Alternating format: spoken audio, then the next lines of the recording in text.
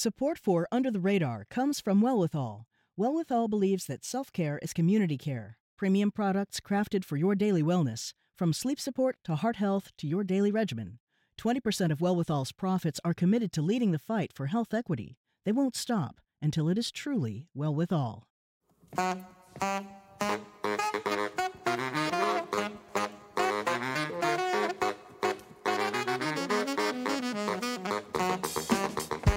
I'm Callie Crossley, and this is Under the Radar with Callie Crossley. And now for the part of the show we call Lagniappe. That's Creole for something extra. Indifferent, working, absent, stereotypes of fathers as disengaged and unloving are common, generally underscored with long-standing media images of dads as incompetent in the role as parent. But a cultural shift in how modern-day fathers interact with their kids is changing the image and the role of fatherhood. First, Under the Radar's producer, Jesse Steinmetz, spoke with a Boston area father about what it means to be a dad in 2023. Hi, my name is Alberto Malacarne, and I'm currently a father of a 2.5-year-old, and I'm expecting a second child this August.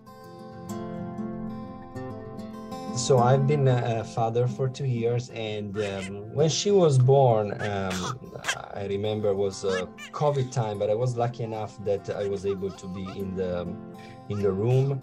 I remember the nurse said that I was a very excited father, and I was sort of cheering my wife. And I remember it was really like an emotional moment, and even more was, the first few days, when our daughter was born, like the feeling of, holding her, we would find ourselves crying sometimes just because we were living that moment.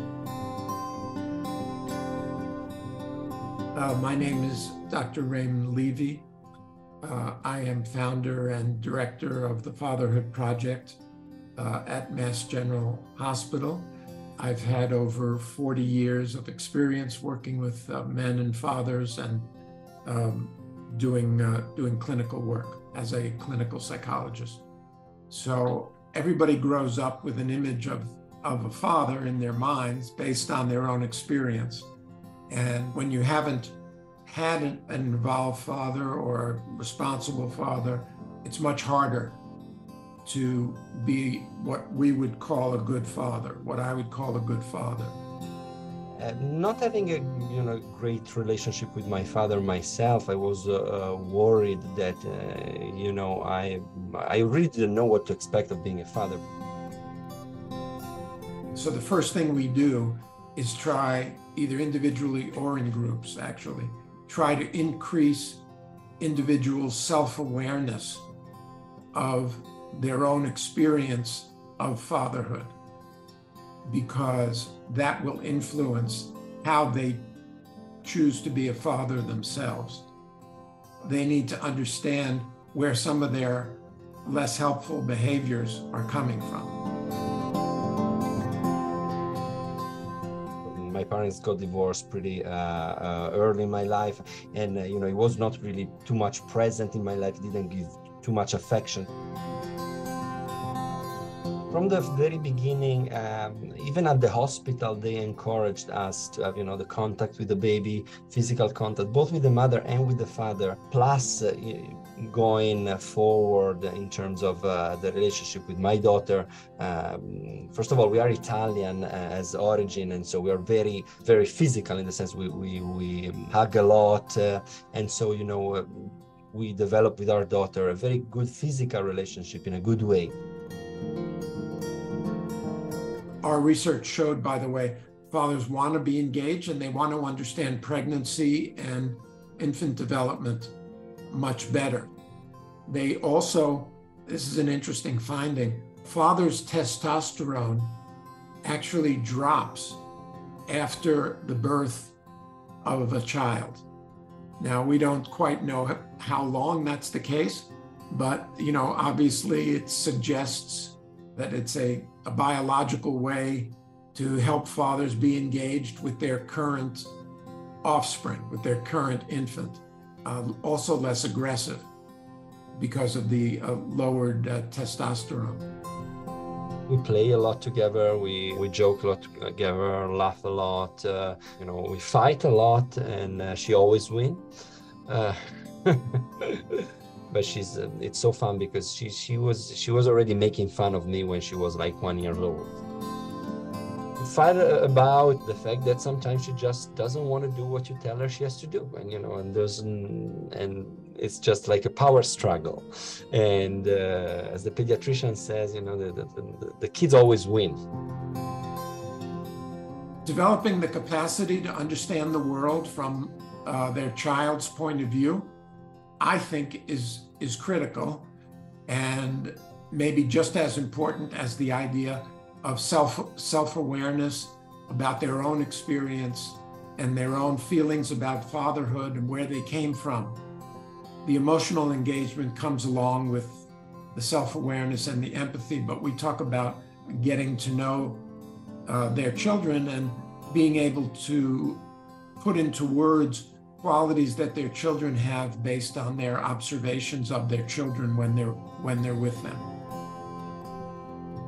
Sometimes you need to make sure that you win as well, because they need to know that they have to respect what you tell them to do.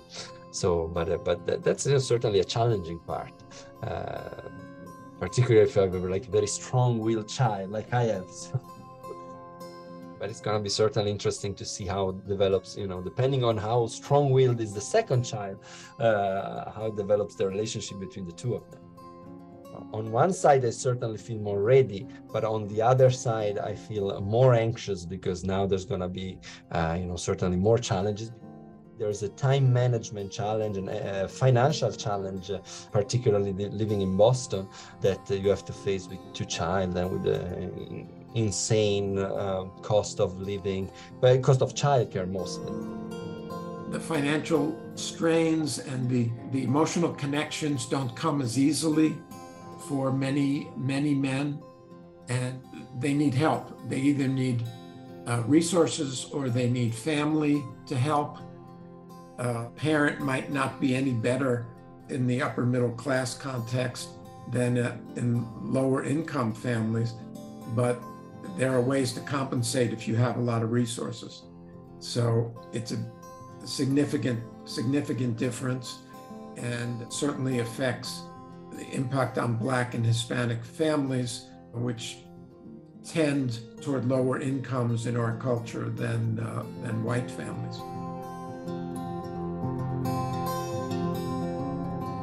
Fathers have been called on to be frontline caretakers much more than they used to be. They spend much more time with their children, and they spend more time alone with their children at critical times when women are still at work, whether it's professional or a wage-earning job. Fathers' emotional engagement with the family and with the children makes for better social, emotional, and academic outcomes for the kids. I think in these, with me and my wife, we've been really 50-50 in everything. 50-50 in providing both financial, in the sense that, we both have a good and stable job, and both 50-50 in providing, care for our child. I mean, I'm very optimistic. I'm excited about young fathers who want to be very engaged now. I think that will continue. I'm excited about the fact that more men, more fathers buy into the idea that self-awareness, psychological sophistication, awareness of parenting principles, development of personal capacity for empathy and nurturance. I see all that increasing over time. So far, we are reading books, singing songs, not yet to the level of telling her stories. Probably the most exciting thought I have now is really to see the relationship that my two children will develop, and how it's going to develop. It's going to be very interesting to see, how they're going to react together and how they're going to live together for, play together before and, develop relationship in the future. So that's a really exciting thing that I look forward, maybe the thing I look forward the most to see. And now we're continuing the conversation about modern day fatherhood. Joining me now, Dr. Charles Daniels Jr., co founder and CEO of the Boston based Fathers Uplift. Hi, Charles. Hello, thank you for having me. So glad to have you. Also with me, Dr. Harvey Karp, pediatrician, founder, and CEO of Happiest Baby, and author of The Happiest Baby on the Block. Welcome, Harvey. Hi, Callie. Thanks so much for having me. I'm delighted to have both of you, and I want to start very simply from each of you, based on your experiences. What makes a good father? I'll start with you, Dr. Karp, because you have a foot in each world. One from the old traditional ways of how fathers interacted, and you've been around to see the cultural shift now with young fathers doing something differently. Well, everyone wants to be a good parent, I think. It's how we define that. And what's really been pretty much of a shocking change over the last 50 years is how much we've been removed from our extended family and now taking the place. The father is not just the father is the uncle, the father is the cousin. In other words, there are a lot of relationships that men in the family are taking up today that used to be divided among many different men. But as Dr. Levy said, more and more we're seeing fathers wanting to be engaged, having the empathic capabilities of being engaged. And we see them increasing really over the last 50 years, doubling or tripling the amount of time they spend in childcare and in household chores. Having said that, women are still, that was tripling from very low levels. And so now they're much more engaged. Women still, of course, carry the brunt of the time for childcare and home chores as well. Are we moving toward more co-parenting, though, in a way, even understanding that women are still carrying the burden, but a father's moving closer to that co-parenting role? Oh, I think absolutely so. And I think it's driven by the economic realities, because now more times than not, you have two earner families, sometimes two. Each partner has even two jobs. And so there's really been an economic imperative that drives that division of labor. So, Dr. Daniels, same question to you. What makes a good father, and what's your observation since you've been doing the work with Fathers Uplift? And remind us how long you've been heading that work. Yes, so I've been at Fathers Uplift since 2011. And essentially, we've seen a lot of challenges that fathers have experienced, but at the same time, we are seeing that fathers are starting to have more grace for themselves. They're realizing that they don't have to be perfect to be a good father. And given the challenges that we're currently experiencing in the world today, it's easy to give up on parenting when you are homeless or when you are struggling with a substance use. But what we're seeing today is that these dads are saying, I'm not perfect, but I'm giving myself another shot to be great. And I'm going to continue to do my job as a father, or do what it is that I'm called to do, and that's to be the best parent that I can be. So we've seen dads overcome significant amount of the challenges since 2011. So grace, I would say, is what required for fathers to be great parents. Tell us a story about someone who's come to you feeling like, I can't father a child. That's a role I can't embrace, at least as I understand what fatherhood is, and how you've been able to help them bridge to a place where they can. Yeah, so one example of that, we've had a father who was on a heart transplant list, and his child was thousands of miles away from him in another state.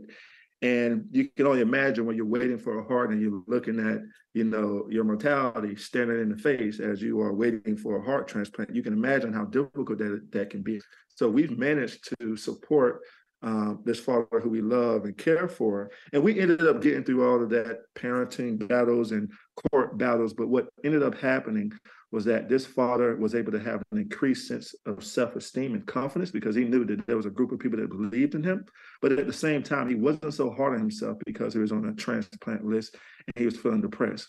He understood that this is a part of the process. And the story had a perfect outcome. He ended up getting his heart, and he also ended up having his daughter, who is now in his life. But you can only imagine, sometimes fathers, often we need someone that can hold our hands as we're struggling. But grace, when you have that, you give yourself a second chance. And he was able to find that, and it worked out well for him. If you're just tuning in, this is Under the Radar with Callie Crossley. I'm Callie Crossley, and here with me are Dr. Charles Daniels Jr., CEO of Boston-based Fathers Uplift, and Dr. Harvey Karp, author of The Happiest Baby on the Block. We're discussing how fatherhood has evolved in American culture.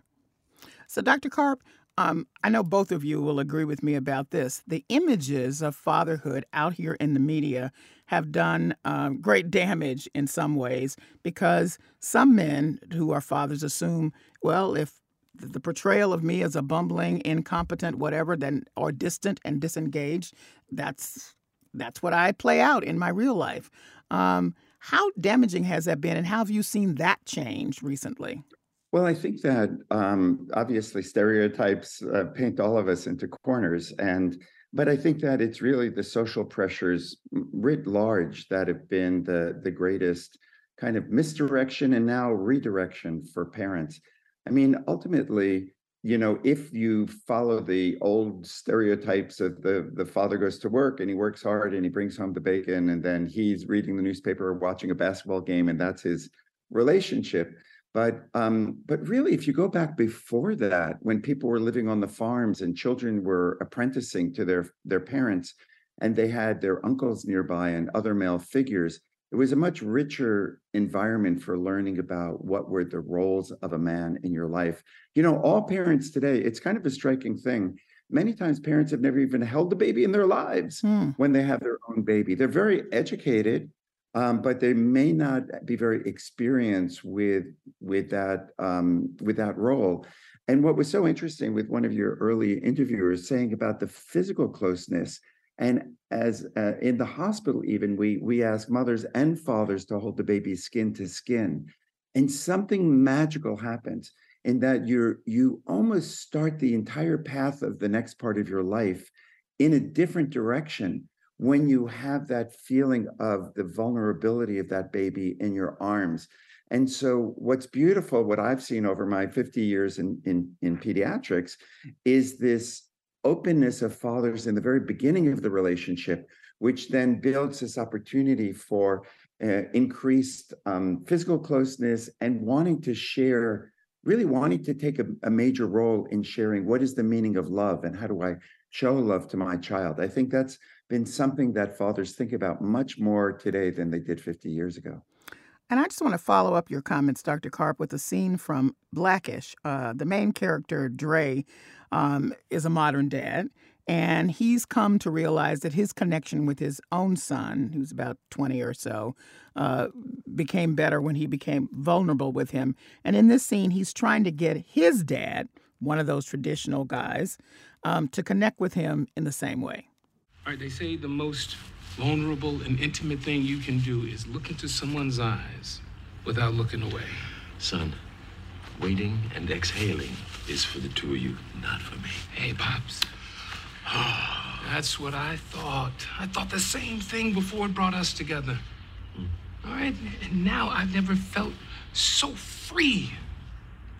So come on, Pops, let's do it. Come on, man, look at me.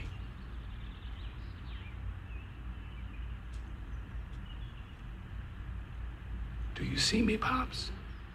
What do you think about that, Dr. Daniels, in terms of that vulnerability being expressed out here in the open and in the media images now?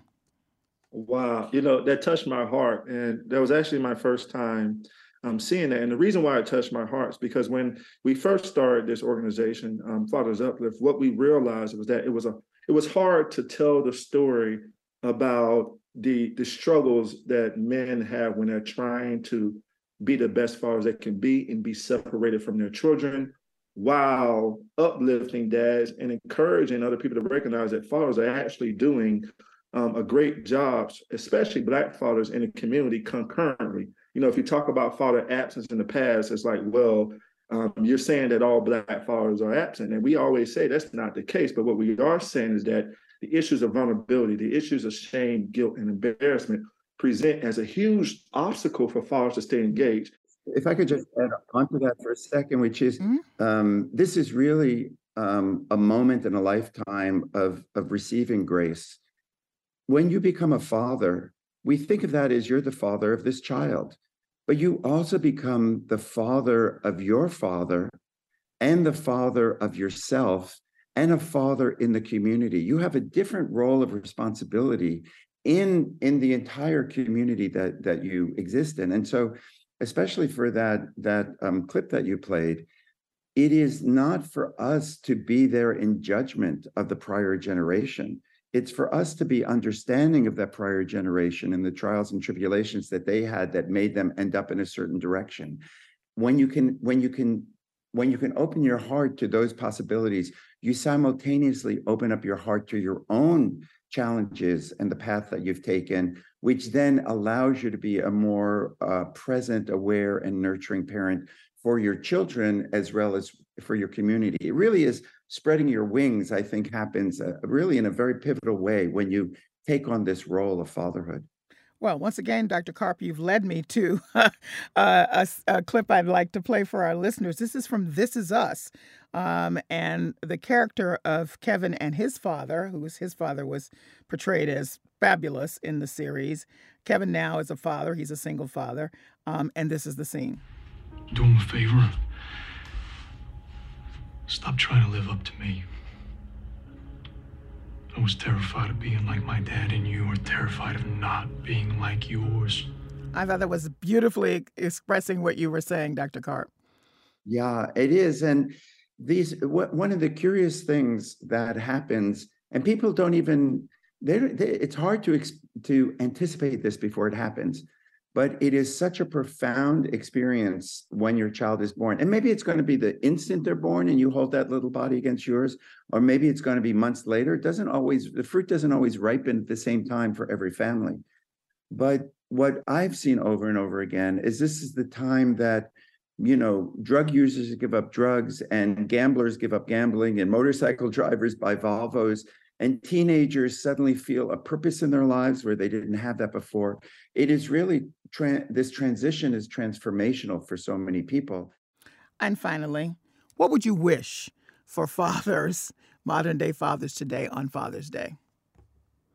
I'll start with you, Dr. Daniels. I just wish for you to be gentle with yourselves, despite where you are, your position in life, and whether you engage every day or once a month or not at all. You still should celebrate yourself for Father's Day. You still should love on yourself and know that you are an important father and your kids care about you. And the same question to you, Dr. Karp. What would you wish for fathers on this Father's Day? I would wish for them to be present and to pay attention to the little things, because one of the things that happens with parents is the days fly by so fast that you kind of want to hold on to it. So be in the moment, have some fun, be a little silly, get on the floor, be present. Thank you both for joining me, and happy Father's Day to you both. Thanks so much, Kelly. Happy Father's Day, everybody out there. Yes, same here. Have a good one. Dr. Charles Daniels Jr. is the co-founder and CEO of the Boston-based Fathers Uplift, and Dr. Harvey Karp is a pediatrician, the founder and CEO of Happiest Baby, and author of The Happiest Baby on the Block. We're going out on R&B singer Luther Vandross's Dance with My Father. That's it for this week's edition of Under the Radar with Callie Crossley. Listen to us online at GBH News or wherever you get your podcasts, and follow us on Twitter and Facebook to stay up to date with our programming. Under the Radar with Callie Crossley is a production of GBH, produced by Jesse Steinmetz and engineered by Dave Goodman. Our intern is Miriam Haidara. Our theme music is Fish and Chips by We Are Two Saxies, Grace Kelly and Leo P. Listen again on Thursday and see you here at 6 p.m. next Sunday for a new episode. I'm Callie Crossley. Thanks for listening. Another walk, another dance with him. I'd play a song that would never, ever end. How I'd love to dance with my father again.